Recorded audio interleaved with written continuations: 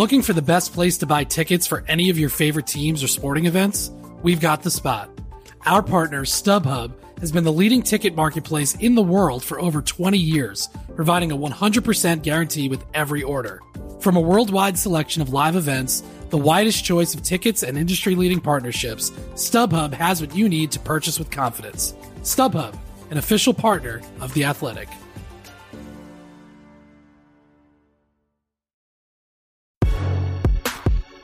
Hello and welcome to another edition of the Standig Room Only podcast. Yes, I'm your host, Ben Standig, and I cover the Washington Commanders for The Athletic. Thanks so much for returning to the podcast or checking it out for the first time, if that's your deal. Excited to excited to share with you guys my interview with my colleague at The Athletic, Jeff Zrebiec, who covers the Ravens. And you may think, well, what are we doing talking about the Ravens, considering they didn't play in the playoffs this weekend? They got bounced in the opening week. What are we doing here? Well, here's what we're doing here. The Washington Commanders still have an ongoing offensive coordinator search. And while Greg Roman is not listed yet as a candidate, and maybe he never will be, his name has come up a lot since the Ravens fired him the other day, or I guess we should say the two sides parted ways, however you want to phrase that. But Greg Roman is one of the better run game coordinators in the league. He's been an offensive coordinator for 10 years. His teams have always finished top 10 in rush attempts and rush yards. And therefore, that's why his name comes up, because Ron Rivera is talking about wanting this to be a run-first team in Washington. And therefore, Roman makes sense to consider. But will they actually go forward in considering it? Will they be aggressive? And does he look at them as a viable option? Or like a lot of other coordinators, I would imagine, who have options, they don't look at Washington as a desired destination. So we'll get into all that. In addition, we talked a lot about Lamar Jackson and what is going on there. Jeff is the best on the Ravens beat, so it was fun to talk to him about what's going on there. So we'll get to all that in a moment here on the podcast, which you can find on iTunes, Spotify, or anywhere you do your podcasting. Again, interviews still coming for this offensive coordinator position. My understanding, the last time I spoke to anyone, is that this week 2 more interviews are coming. Dolphins running back coach Eric Studesville, and Rams tight end coach / associate head coach Thomas Brown will meet this week. I think they may both be going on Monday. We'll probably find out hopefully by tomorrow. The team has been pretty good about tweeting out when they've conducted interviews. So they both may be on Monday, or at least early in the week. That would run the total up to 5 people that have been interviewed. Would imagine more names to come. And again, we'll see if Greg Roman is one of those names. And as for the offensive coordinator odds, I wouldn't put it on any specific individual, but I would just say that in my view, guys like Pat Shurmur and Ken Zampese, the current quarterback coach, who have been coordinators in the past, fit with what I would imagine would be Ron Rivera's interest, and that is getting somebody who's experienced, who can handle that position and get going immediately, because obviously this team needs to have a winning season, and you've got Sam Howell in there at quarterback. You're going to need somebody who's, you don't really want training wheels at the quarterback and the coordinator position, but we'll see. 3 of the candidates have no prior offensive coordinator experience, so we'll see how this all plays out. And again, other names will surely emerge. Other than that, it's never quiet on the Washington Commanders beat, but at the same point, we're just kind of waiting for more information on the ownership sale. I will say that, speaking of the team, I was out at FedEx Field on Friday because the team unveiled its new sports book partnered with Fanatics. Look, it's a nice space. It's got the it's not the biggest space in the world, but it's a nice solid space. It's got, of course, all the it's got the sports book there. You can do automated, or it's got a sports betting kiosk. You can do it yourself if you don't want to deal with one of the employees. They're going to serve food. They're going to serve alcohol. They've got all the TVs. All looks good. The two things I would just note: they are not. They are the sportsbook is not open on game days. That's just a league rule. And obviously, FedEx Field is not exactly convenient for a lot of people. I'll be really curious to see how things shake out in terms of foot traffic during this off season, or even just on any general weekday night. So we'll see how that goes for them. But that is now officially open. We did also speak with Jason Wright for a little bit. The conversation kept on the opening of the sports book and what entailed with that. That said, I asked Jason Wright about how he was able to kind of see this sports book situation all the way to conclusion amid all the constant turmoil that's in the air for the franchise on the business side and the football side. And his basic answer was, hey, the job goes forward, and that's for him and for Ron Rivera, and that's all they can do. And that was the basic message there with regards to how his mentality is with so much uncertainty in the air. It's not just it's not just Ron Rivera's future that we've talked about a lot. If there's no ownership change, what happens on the business side of things? I certainly admire and appreciate the effort that Wright and his team have given since he's arrived, but there's obviously been a lot of mistakes and flops and so on. The various Sean Taylor ceremonies. The list is pretty lengthy, as we all know this. Although Major Tuddy looks fine, but a lot of other things not as much. So it'll be curious to see what unfolds there. If anybody does go out to the sports book, let me know. Hit me up at Ben Standig on Twitter, or you can always email me, bstandig@theathletic.com. All right, we're going to have more podcasts this week. I've got some fun guests lined up, including Jim Nagy, the executive director of the Senior Bowl. The Senior Bowl starts a week from Monday, so we're going to get you ready for that. I will be in Mobile for that pre-draft event, but you'll hear from a preview with Jim Nagy this week. All right, let's get to it. Here is my conversation with Jeff Zrebiec from The Athletic, our Ravens beat reporter, here on the Standig Room Only podcast. All right, excited for this one. Everybody's got their big white whale of a guest they've been trying to book. I've been trying to get this guy on forever, even though he's like somebody I can text on the regular, but he's been busy because he's got a team that's got they got a quarterback controversy. They just had a offensive coordinator fired, but he's now joined the ranks of watching the playoffs as opposed to being a participant. Here is our Ravens insider, Jeff Zrebiec. I appreciate you letting us get you here on the podcast. Glad we were able to negotiate a deal finally. My pleasure, Ben. Happy to join you. Well, my guy, we've got a lot to discuss. Mm-hmm. I have no idea if Greg Roman's a candidate here, but it makes sense, and you have covered him now for a few years. I have no idea if Lamar Jackson would even be available.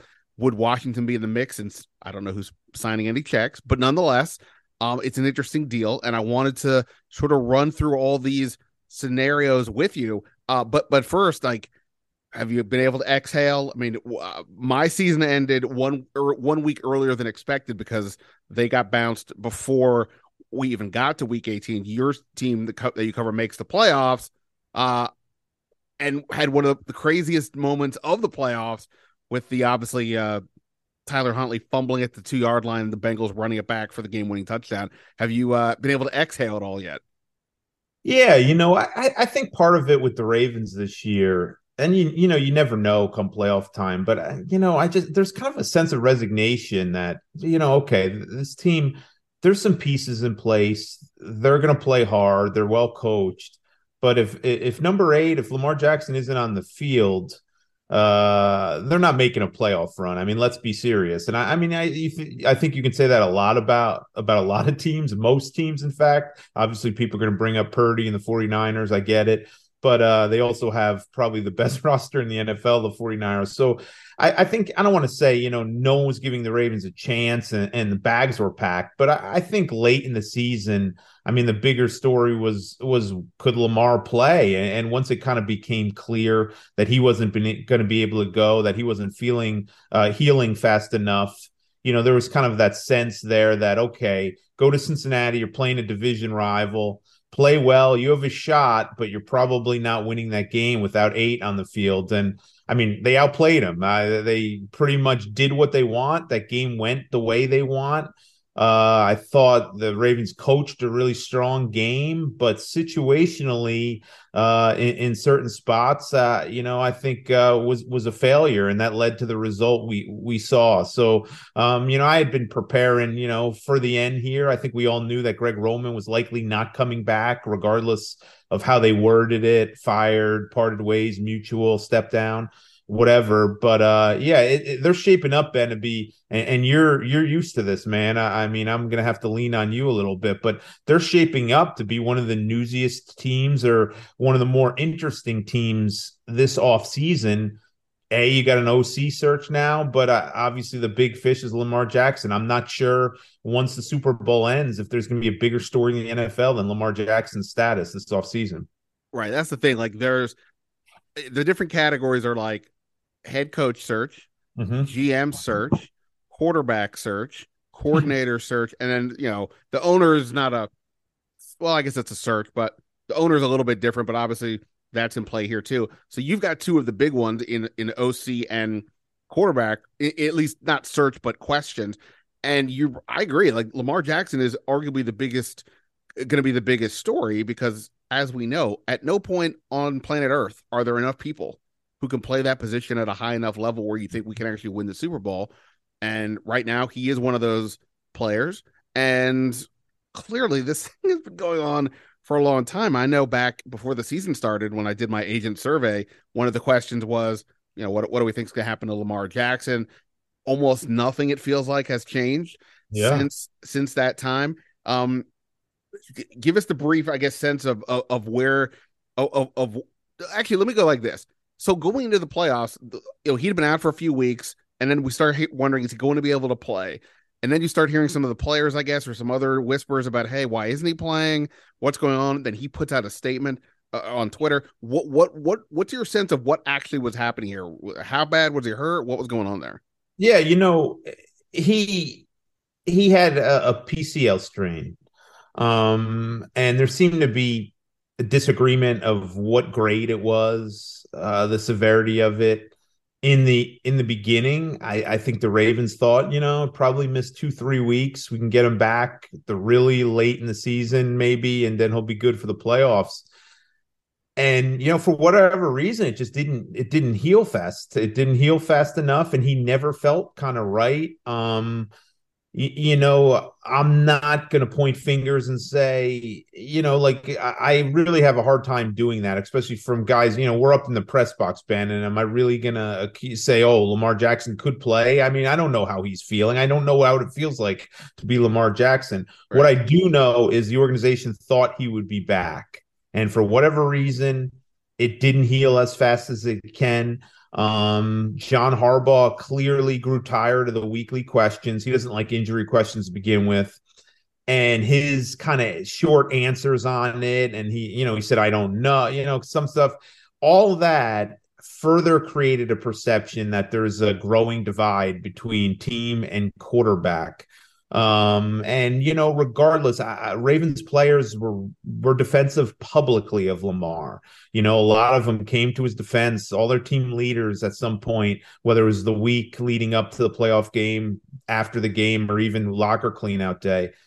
But there's a frustration with the situation, right? I mean, I'm not saying necessarily the frustration was at Lamar, but there was a frustration with the situation. This was a team that felt like they were good enough to contend for a Super Bowl if their starting quarterback was on the field. I mean, their defense was playing as well as anybody's down the stretch. I mean, 2 straight weeks, we saw how well they held down the Bengals and gave them a chance to win the game, even with their offense turning the ball over. Their defense, Roquan Smith transformed that group. You know, with John Harbaugh, you're going to have a great special teams, and the kicker is the best in the league. So they felt like they had the pieces, but not having their quarterback was holding them back. So there absolutely was a frustration with the whole situation in the locker room. Guys were tired of it. And I think that kind of boiled over a little bit. And I think that kind of led to Lamar releasing that statement, which the team did not know about, and I think was taken kind of back from. So all that, it was swirling and just, further adding to this perception that there's this divide between the quarterback and the team, which, obviously is backed by the fact that they haven't been able to reach an agreement here in a contract. So that sort of was the backdrop late in the season and heading into the offseason. I think the Ravens Thursday took a step to sort of moving past that a little bit. Both Harbaugh and DeCosta met with the media, backed Lamar aggressively, made clear that he's their guy. Obviously, they have to say that to an extent. I mean, you're not going to say, oh, we're tired of him, we're fed up with him, make us your best offer. I still think the idea is to re-sign him and extend him. But one of the positives, Ben, is he's in the building. He was in the building yesterday and met with both. And I think that, count me among those who thought he would have been on a plane to South Florida 3 hours after their meeting, team meeting Monday. So I think there's positives, and what they said the right things. But we'll see. I mean, they need to get this deal done. And when they stopped and when the negotiations were tabled during training camp, they were not close to getting this deal done. There's a clear difference of opinion there. And until there's significant compromise on both sides, it's going to be hard to project how this is going to end, or how this is going to end well for the Ravens, because, putting a $45 million exclusive franchise tag on your quarterback pretty much hamstrings you from doing anything this season, and they have other moves to make. Yeah, no, it's such a fascinating deal. And, I know that like agents get a bad rap, like, the perception of these, sharks, and they're just in it for the money and all these things. And, maybe there's some truth to that depending on the situation. But I do think the advisory component to what an agent can do is a big deal. And I know when I talk to the agents, and clearly they're going to be self-serving to an extent, saying he should have an agent.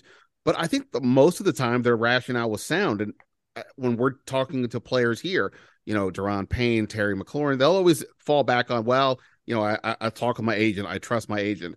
I don't think that's just lip service. I think reality is these are not people who are lawyers, who are not financial advisors. These are people who have this skill, and they're trying to get paid. So I can understand. And these are also incredibly prideful guys. So I can imagine if when Deshaun Watson signs the deal that he gets, Lamar Jackson's probably going, hey, wait a minute. I've been better than this guy. I don't have any of the baggage that he has off the field. And you're telling me he gets a fully guaranteed contract and I can't? That doesn't make any sense. But there is no counterpoint, I imagine, in the conversations that he's having. Whoever he's talking to is not probably saying, well, Lamar, here's the reality. Cleveland signed Deshaun Watson to a deal that nobody else is going to get. It is just kind of that reality. Look at Kyler Murray, for example. And I know his contract had some weird stuff, but in general, he got paid a lot of money, not fully guaranteed. The fact that Lamar doesn't have that, that to me feels like where the divide is. Again, you're actually studying this just purely from the outside, that I can imagine that it's hard to have a dialogue.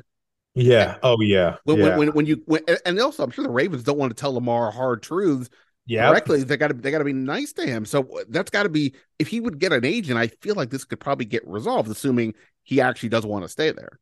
Yeah, no question. And it was interesting because, the Ravens traded for Roquan Smith, and a month and a half, I guess it was later, they signed him to an extension, and he did not have an agent, and the talks took only a couple of days. But what people are mixing with that is, there's no past really with the Ravens and Roquan Smith, right? I mean, he's been here for a month and a half.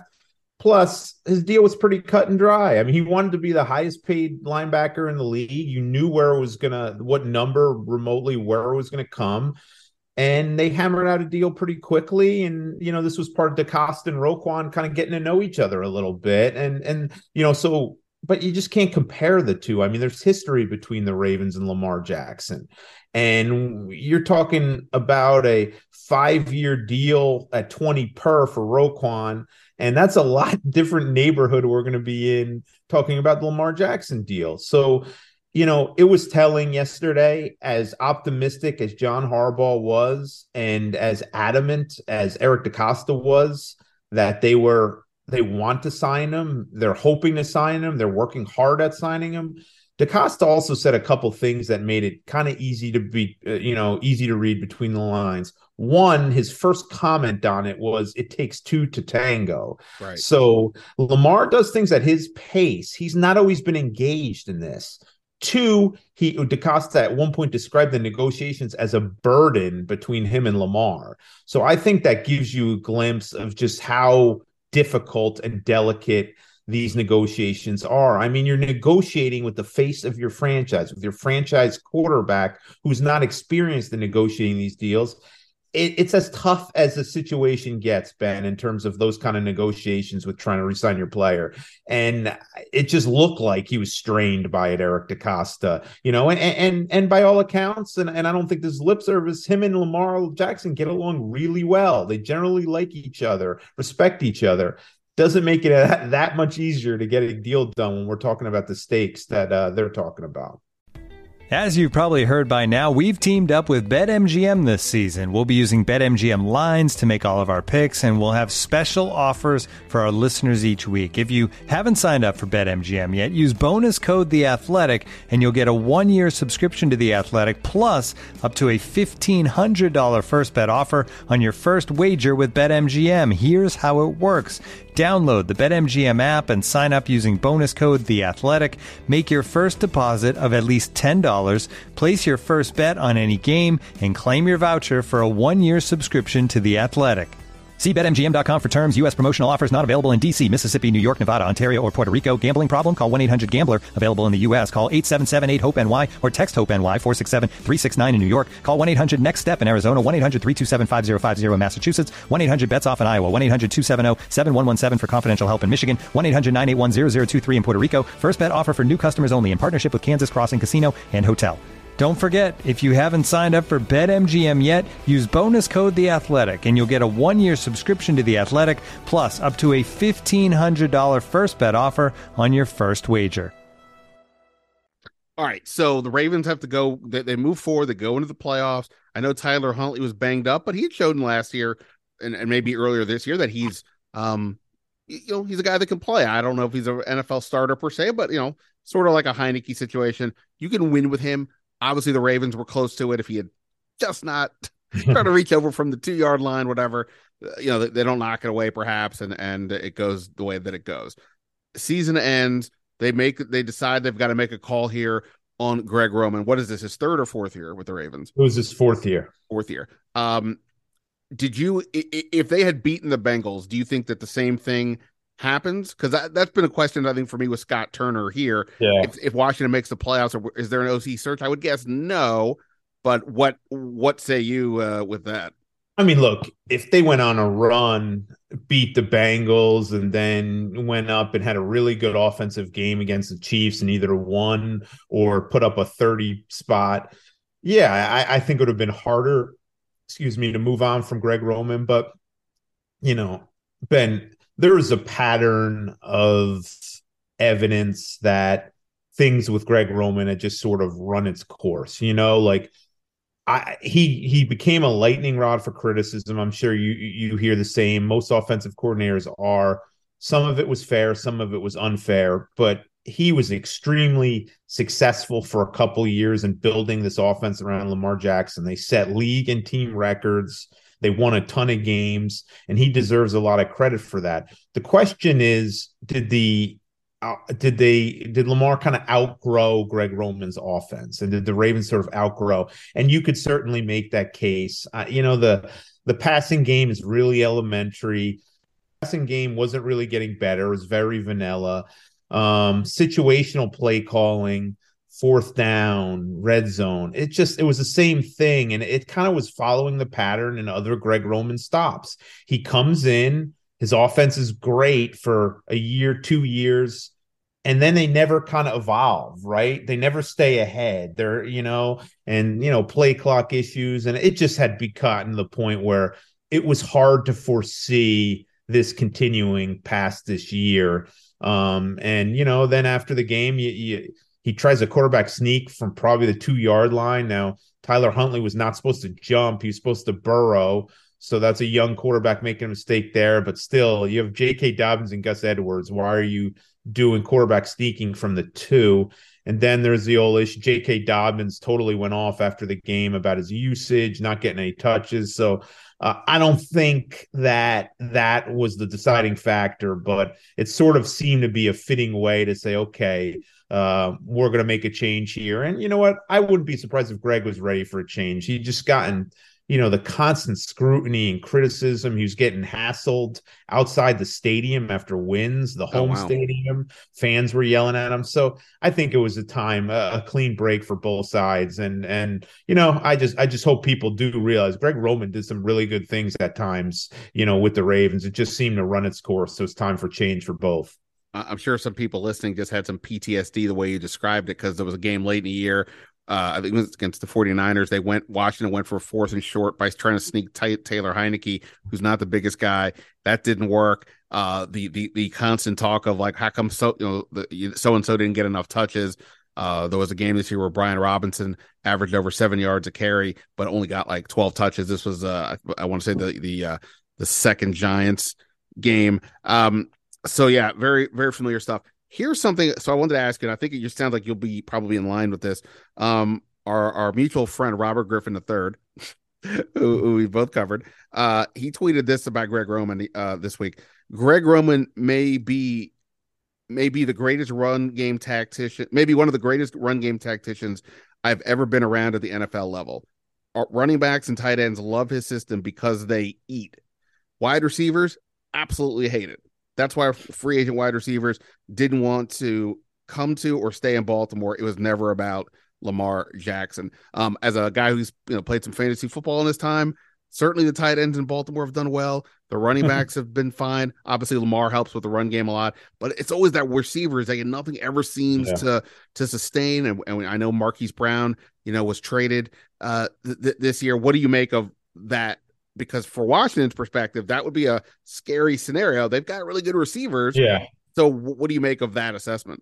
Yeah, I agree with Robert. It just sort of, well, first of all, Baltimore, even before Greg Roman, sort of has become a graveyard for receivers. Yeah, 100%. And I mean, Harbaugh's Woody Hayes winning the trenches. We're going to run the ball. So I think that has something to do with it. Most of their receiver success has been veterans who are signed after already been established elsewhere.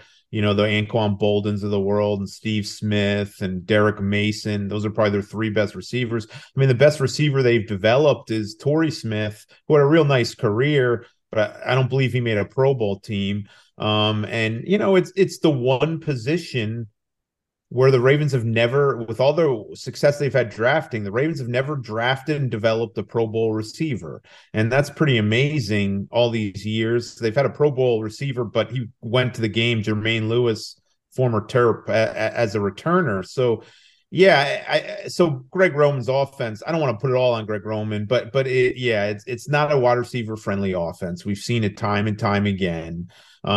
Each week, his route concepts were picked apart by the Dan Orlovskis and the film study guys of the world. Were just aghast how players always wound up in the same place and the spacing wasn't good, all that.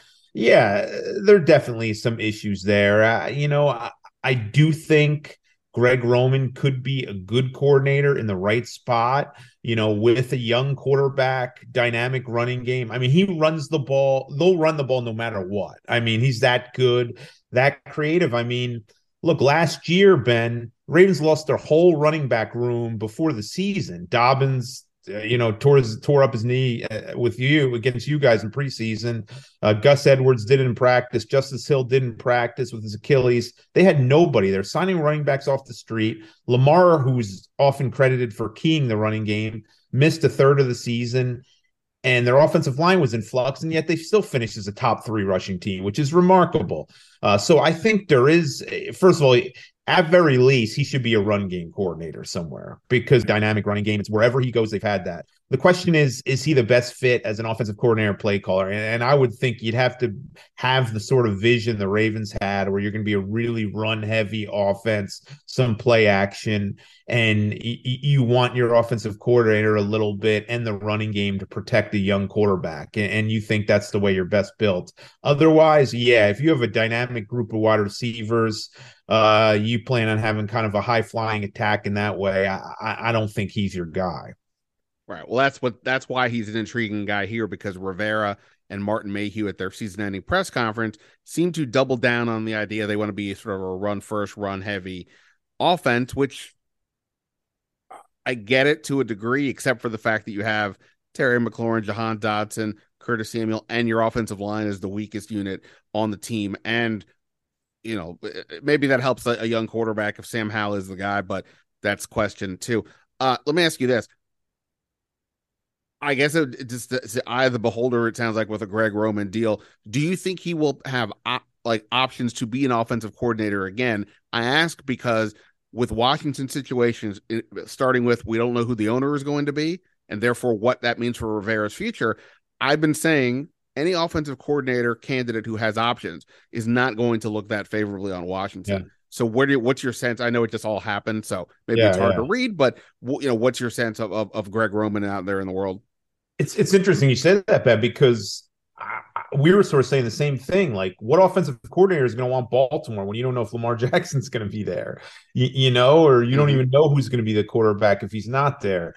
So, yeah, I wouldn't be surprised if Roman gets another shot this year. I really wouldn't. I mean, what he does extremely well. I would think what you would have to do is, if a coach was willing to pair him with kind of a pass game coordinator that was going to have a significant say in sort of some of the development and stuff. And I know that can be kind of awkward sometimes with, and people, fighting for power there and kind of too many cooks in the kitchen. But yeah, I wouldn't completely discount it. I mean, I know the Jets are looking for an offensive coordinator. Robert Saleh and Greg Roman worked together in Houston when Saleh was still kind of, I don't know if he was an intern, but he was very much a lower level assistant.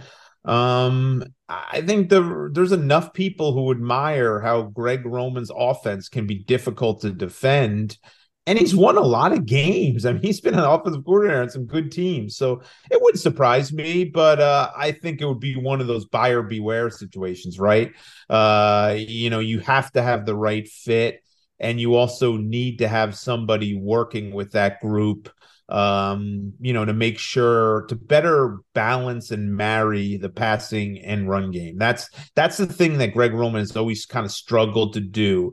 Marry the whole pass and run game to the point where they're both capable of being productive, and you have to honor both. All right. You've just had a bunch of my listeners throw something at a wall, because that was a conversation constantly being had here with Scott Turner, the inability to marry the run and the pass and things like that. Some people are now out on Greg Roman, and others will keep an open mind. Let me ask you this. You've been busy covering your team. I've been busy covering my team. So it's not like we can sit here and definitively say, looking at all the other teams that have OC openings, and say, what's the best deal? Other than I think we'll all agree the Chargers are the spot that every OC wants to get. Our colleague Mike Jones, this will probably run on, we're talking Friday, this will probably run Monday. So our colleague Mike Jones has a story up about ranking the OC list. I'm not sure if he did that on Zone or if he was talking to people, but in any event, he had the Ravens 4th and he had Washington 5th. I kind of think that's a little high for Washington because of the ownership thing, but they have playmakers, and you were mentioning Lamar.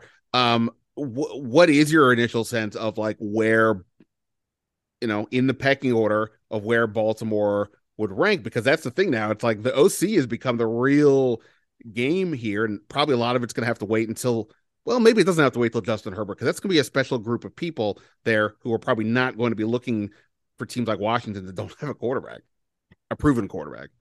Yeah, and I mean, and I'm not the fence sitting here, Ben, but so much of it is on really Lamar. If you feel good, if in the next couple of weeks the Ravens extend him, or at some point you have pretty good assurance that they're going to be able to work this out, I would put them right near the top. I get the Chargers being one, but I think, I would put them in the top three probably, because if Lamar and this offense takes the next step, first of all, you're going to enter next year with one of the better defenses in the league. It's a good organization. It's a stable organization. It's an organization, John Harbaugh's made the playoffs in 10 out of 15 years. So you're going to be playing meaningful games almost certainly. But you need to know if that quarterback's going to be in there. Now, if he is there and Lamar Jackson takes the next step as a passer, as an all-around player, as a guy who's going to be competing for an MVP award, you're probably going to get a head coaching job. I mean, that's just how it is with the Ray. That's just how it is in this situation. But his talent is tantalizing. They need a wide receiver group. You have Rashad Bateman coming back from an injury. You're going to have Duvernay coming back for an injury. You need at least two receivers.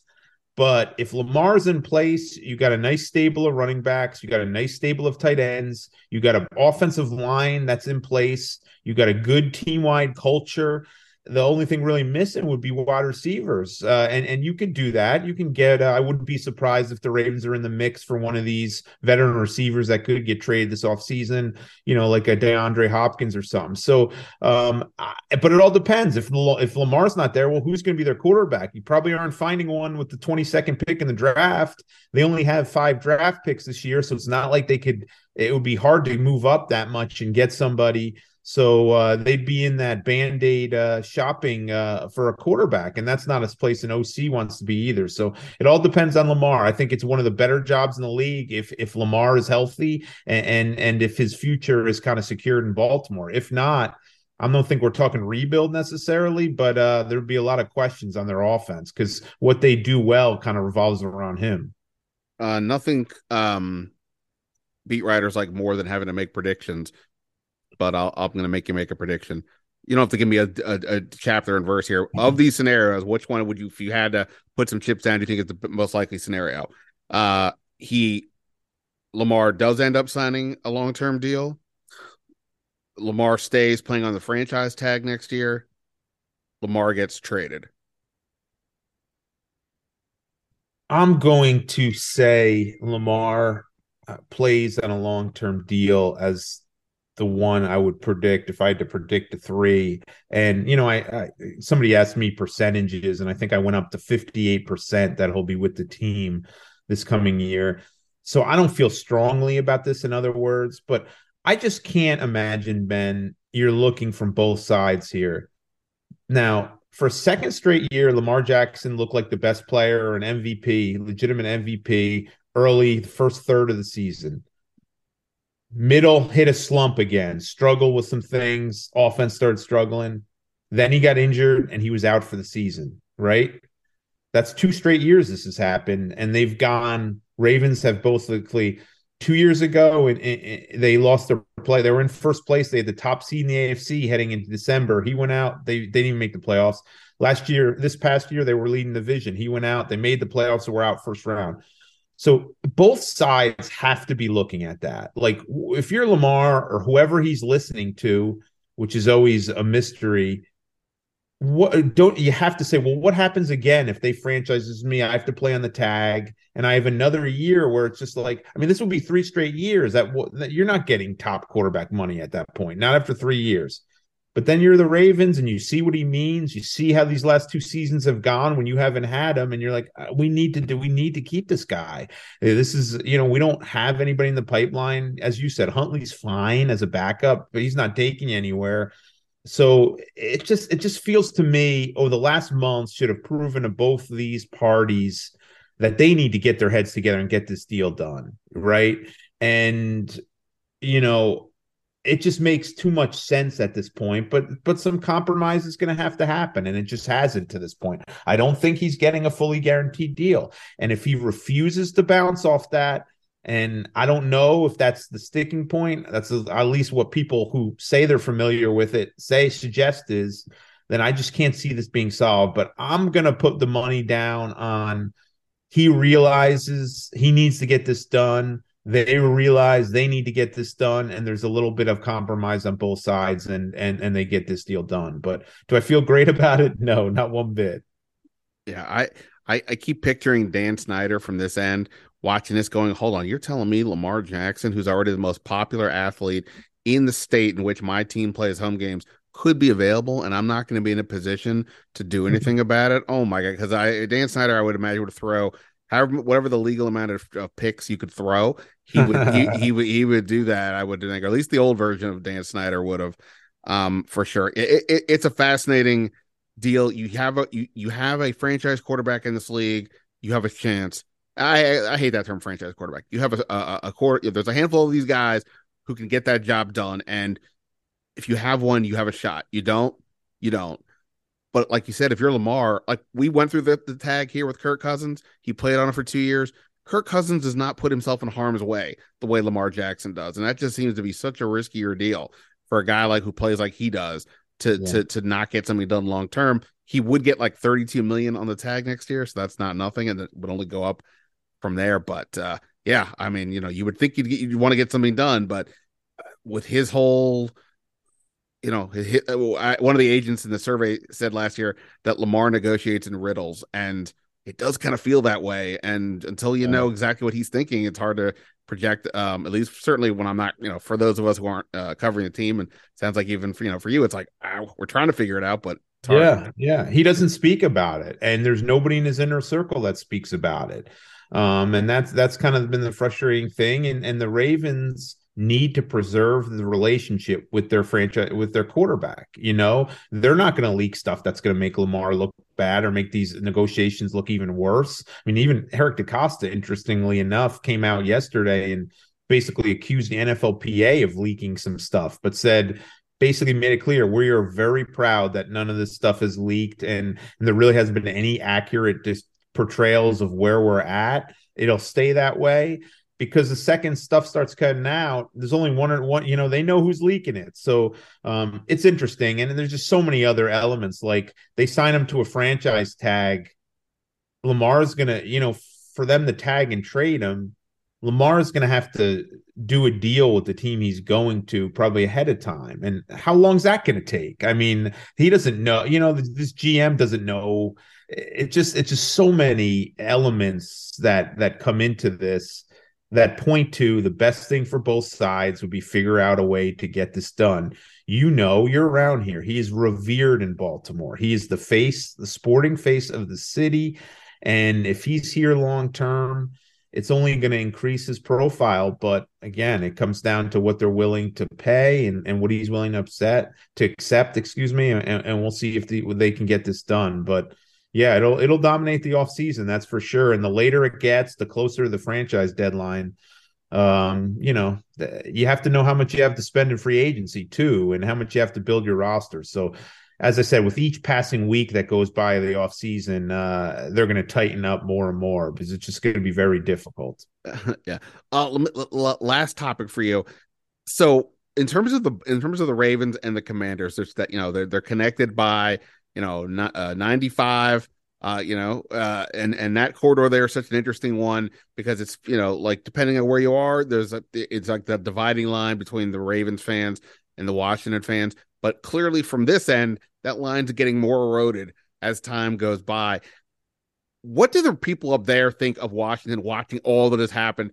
It's really over the last 20 years, but particularly in the last 2 or 3 years, both in terms of like the fans, but also like, I don't know if anybody in the organization has thoughts, but like the Ravens have been such a stable group for so long. And I know they haven't reached the Super Bowl heights for a little bit, but every year the Ravens are going to be solid and good and win and maybe get going. Washington is the opposite. What's it been like? What's your view of it from that end with the fans or people in the organization?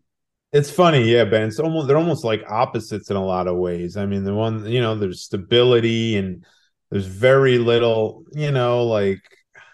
there's been some bad situations here too, but it's not the constant negativity in the media and in terms of, okay, what's next? What are people gonna, it just, but Your owner didn't have to go talk to Congress this year. Or last year no, that didn't no, happen. no. And you know what I think? Look, Dick Cass is the former Ravens longtime president, has a DC background. Sashi Brown, as you know, has been working was working in DC, and before they hired him last year. So they keep a close eye on it. They'll tell you they don't, and they'll tell you, hey, it doesn't affect us. We're just gonna, but I mean, it's an opportunity for them. I mean, expand their fan base, and it's been. I know they look closely at the ratings in DC to see how many people are watching the Ravens, and when they do all those fan studies and who's buying tickets, who's watching. I know they keep a very close eye on this market. I live in Howard County. Originally, that was kind of one of the counties. I don't want to describe it as a battleground because that's a little overly dramatic, but that was one of the counties that was kind of split. I mean, you had some people who were always going to root for Washington, and then you had some people who had turned into the Ravens fans. I see fewer and fewer Washington fans here in this area, and I'm not taking any shots at Washington. I think you would probably agree. I think the turn Lamar Jackson, even in 2019, I think that started to increase. A lot more Ravens became kind of the fun team, not just in this area, but I'm talking league wide. So yeah, I think they pay close attention to it, Ben. I think they're glad they don't have to deal with it. A lot of the things. But I don't think they're going to be publicly, kicking anybody while they're down. I think they have enough respect to kind of keep that at arm's length and say, okay, we get it. It's probably helping us, but we're going to let them figure all that stuff out, and we're going to worry about ourselves. That's what makes this offseason actually kind of interesting, in that no guarantees anything on this end. But if Dan Snyder does sell and Lamar Jackson situation blows up, what happens to the dynamics of these two franchises? If a new owner comes in and is able to provide stability, do the things you want to see, the way Bisciotti has there, and Baltimore's now having to deal with the aftermath of letting Lamar Jackson go or trading or whatever. Not saying all of a sudden it'll flip, but perhaps it becomes a little more interesting in that regard. But we'll see. Yeah, I think when you talk about, you see some of these trade proposals for Jackson that, I know PFF put one out and other people are talking, and, you look at kind of the deals that Texans got for Watson and the Seahawks got, excuse me, for Russell Wilson.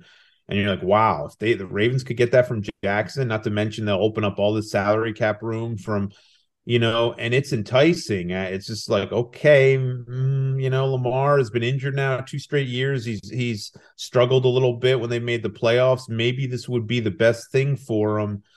But then you go out to a training camp practice and you see 90% of the fans there wearing number 8 jerseys. Yeah. And you realize how many more fans and how much their fan base has grown nationwide from having one of the most exciting players in the league on it, and an authentic player that a lot of people love.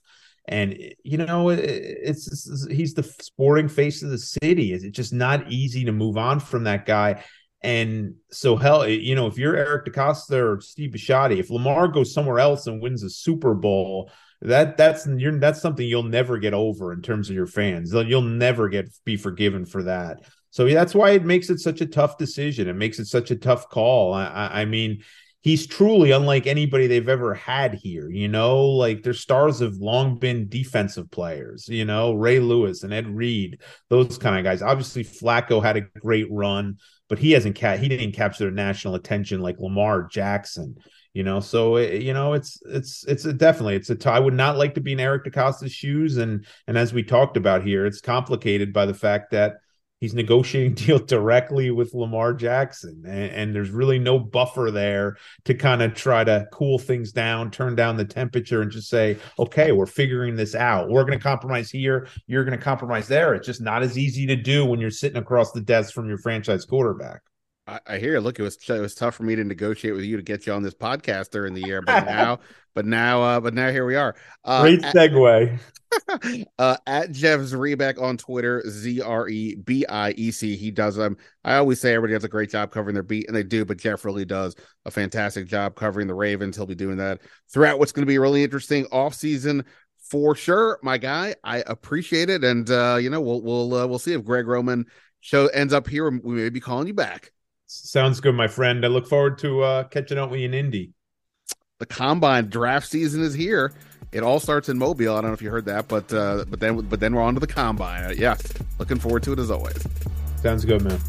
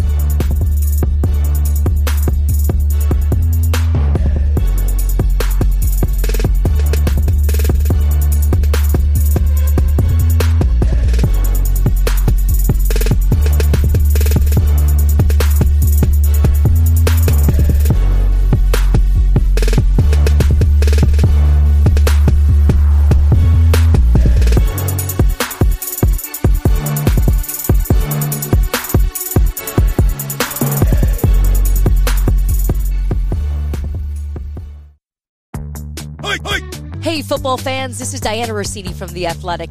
Get the top stories in pro football snapped directly to your inbox with our latest NFL newsletter, Scoop City.